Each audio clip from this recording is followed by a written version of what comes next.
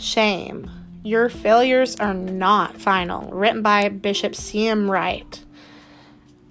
Unresolved shame is the most debilitating spiritual condition with which we contend today. It is the root cause of almost all Christian inconsistency, and it is the primary reason many do not pray. It is the foundational reason for almost all backsliding. Let's examine shame and its effect upon the lives of God's people within these next few weeks. This is what we'll be going over, and I hope that you enjoy it. If you need the notes for this lesson series, they are on our link tree, which is on our Instagram and in the description of this podcast. We hope you enjoy.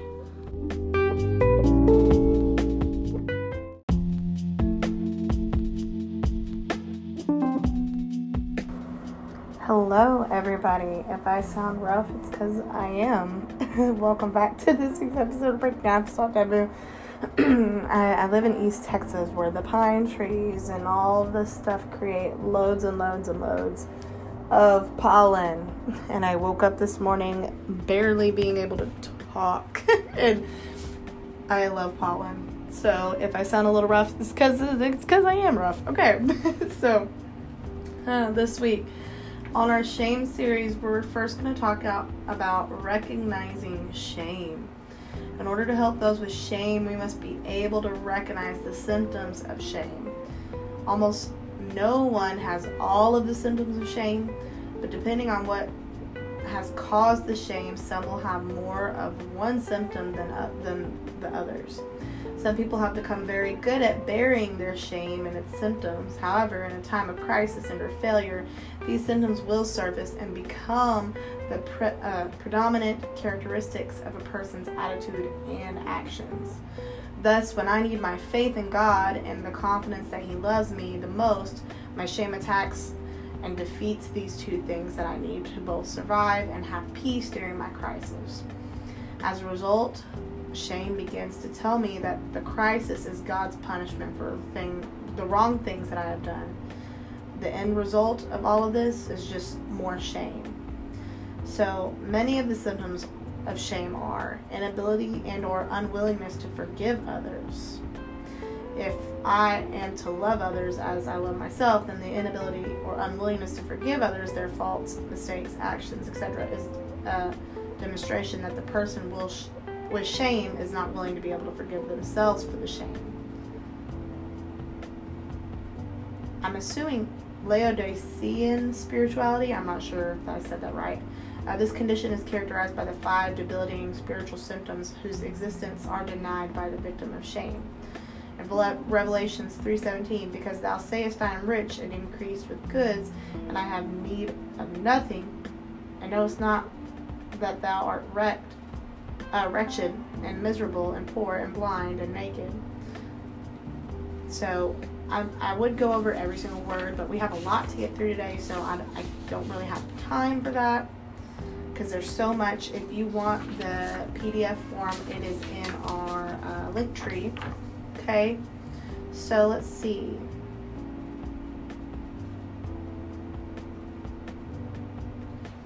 So let me make sure I'm doing this right real quick because I don't want to throw everybody off.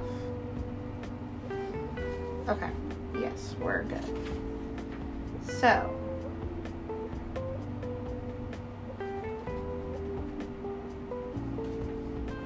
oops, I skipped something.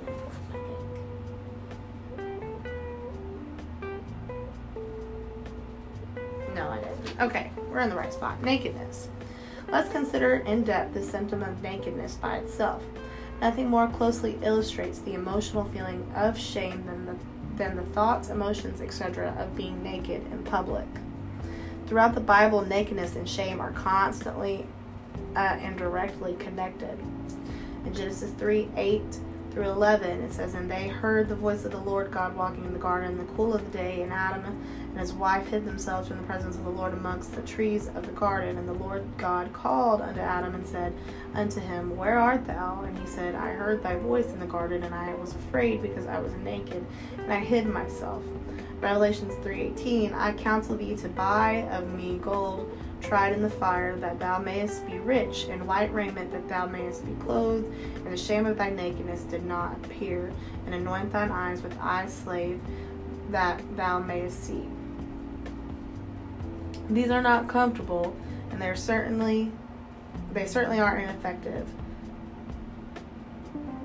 But they're all that we've got. So it is through the idea of nakedness that the Lord communicates to us the condition of exposure and defenselessness that a person with shame feels. Therefore, we hide from God, people, and ourselves. Shame causes us to feel naked or vulnerable. Therefore, we create fig leaf type defense mechanisms behind which we hide. Confusion, mental, emotional, or spiritual disorientation. In Jeremiah 3:25, we lie down in our shame, and our confusion covereth us. We have sinned against the Lord our God, and we are fathers from our youth even unto this day, and have not obeyed the voice of the Lord our God. Isaiah 54:4, fear not, for thou shalt not be ashamed, neither be thou confounded. For thou shalt not put to shame, for thou shalt forget the shame of thy youth, and shalt not remember the reproach of thy widowhood anymore. The definitions of confusion are the act of confusing or the state of being confused, disorder, jumble, bewilderment, perplexity, lack of clarity, indistinctness, embarrassment, abashment. I probably said that wrong. There's tons of different definitions for confusion. You can look that in the PDF. Those who live with shame experience a constant decrease in their ability to resist sin. Eventually, they are overcome by things they could not have imagined doing. Satan must keep us sinking lower and lower into sin if he expects to keep us a prisoner of shame.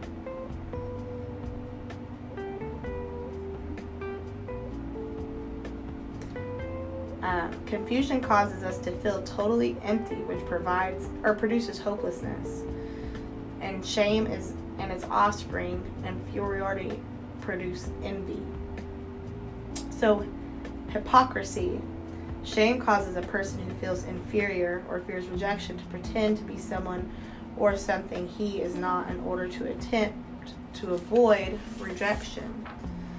2 Corinthians 4:2 says, but have renounced the hidden things of dishonesty, not walking in craftiness, nor handling the word of God deceitfully, but by manifestation of the truth, commending ourselves to every man's consequence in the sight of God.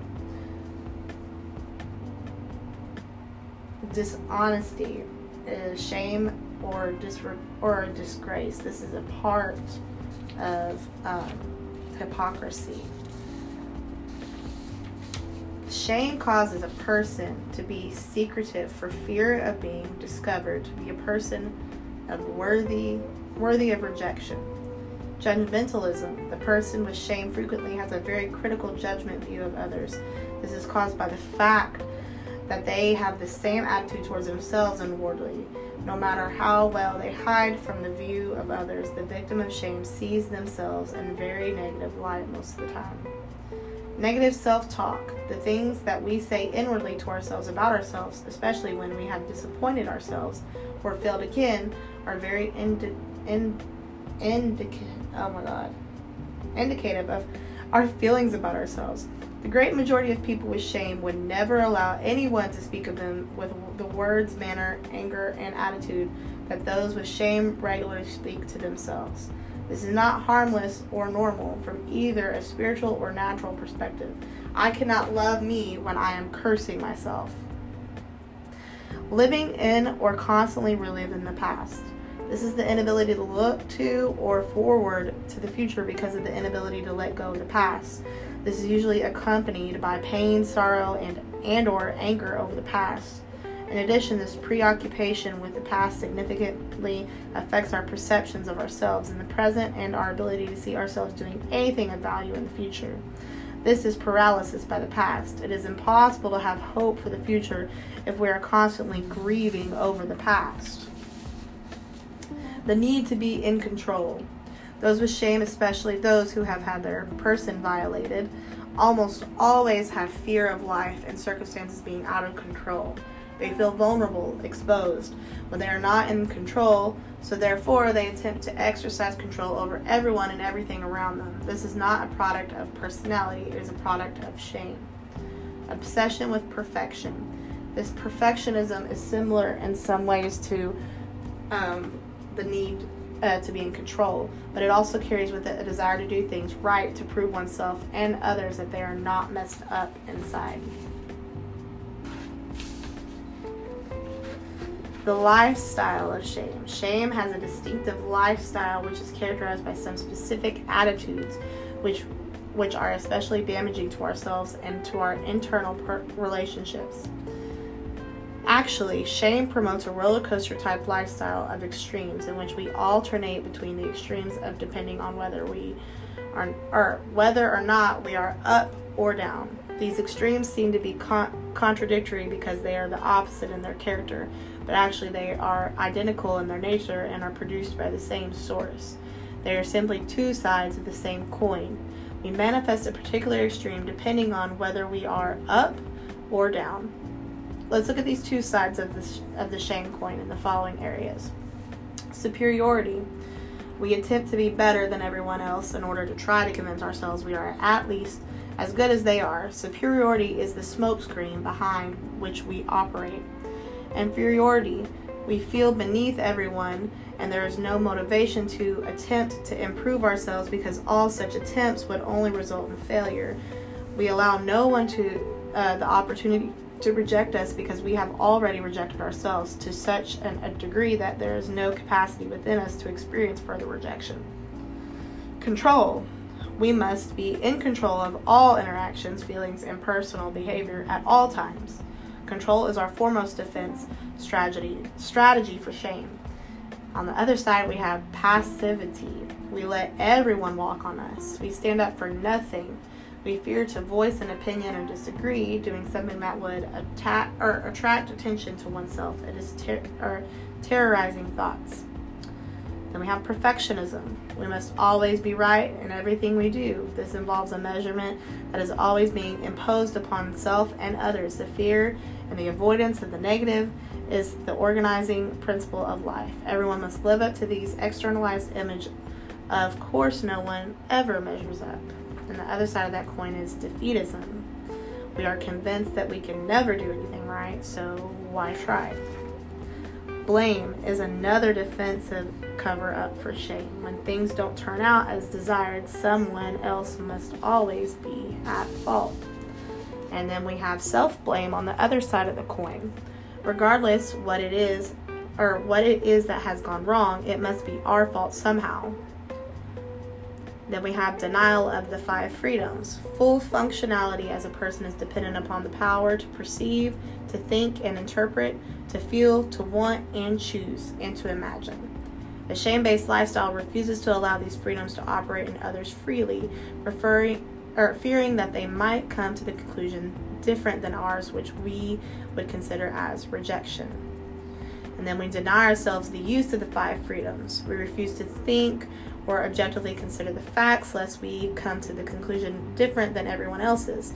This would produce an inner conflict over having to stand for what we believe and possibly be rejected, or to deny our own conclusion and further erode what remaining self-respect that we may have.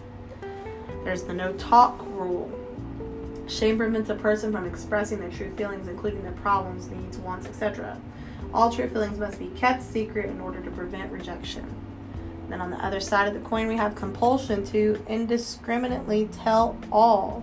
We feel that we must tell everything we know or think about ourselves in order to be honest with people, when all we are really attempting to do is to produce the rejection that we have predetermined is going to happen. Then we have the fear of mistakes. Mistakes reveal the flawed, vulnerable self. To acknowledge a mistaken is to open ourselves to scrutiny. Therefore, we must cover up and own mistakes. If someone else makes a mistake, it is imperative that we shame them. And then on the other side of the coin, we are addicted to making mistakes. Then we have distrust and suspicion. Shame says that one must never accept reliability in relationships. Never trust anyone, and you will never be disappointed. The result is that we attempt to go through life trusting no one but ourselves. And on the other side of that coin, we have distrust of the self. Distrust of the self can become one of the most negative emotional conditions in which a person tries to live. It is impossible that the result of the attitude can cause a total paralysis of life. We become so afraid of failing that we cannot bring ourselves to try anything, especially anything new.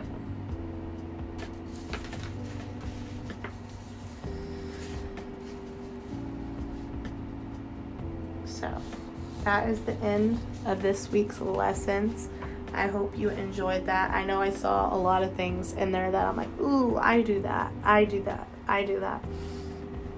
So, we will see you in the next episode. This is Bailey Romans, and let's start talking.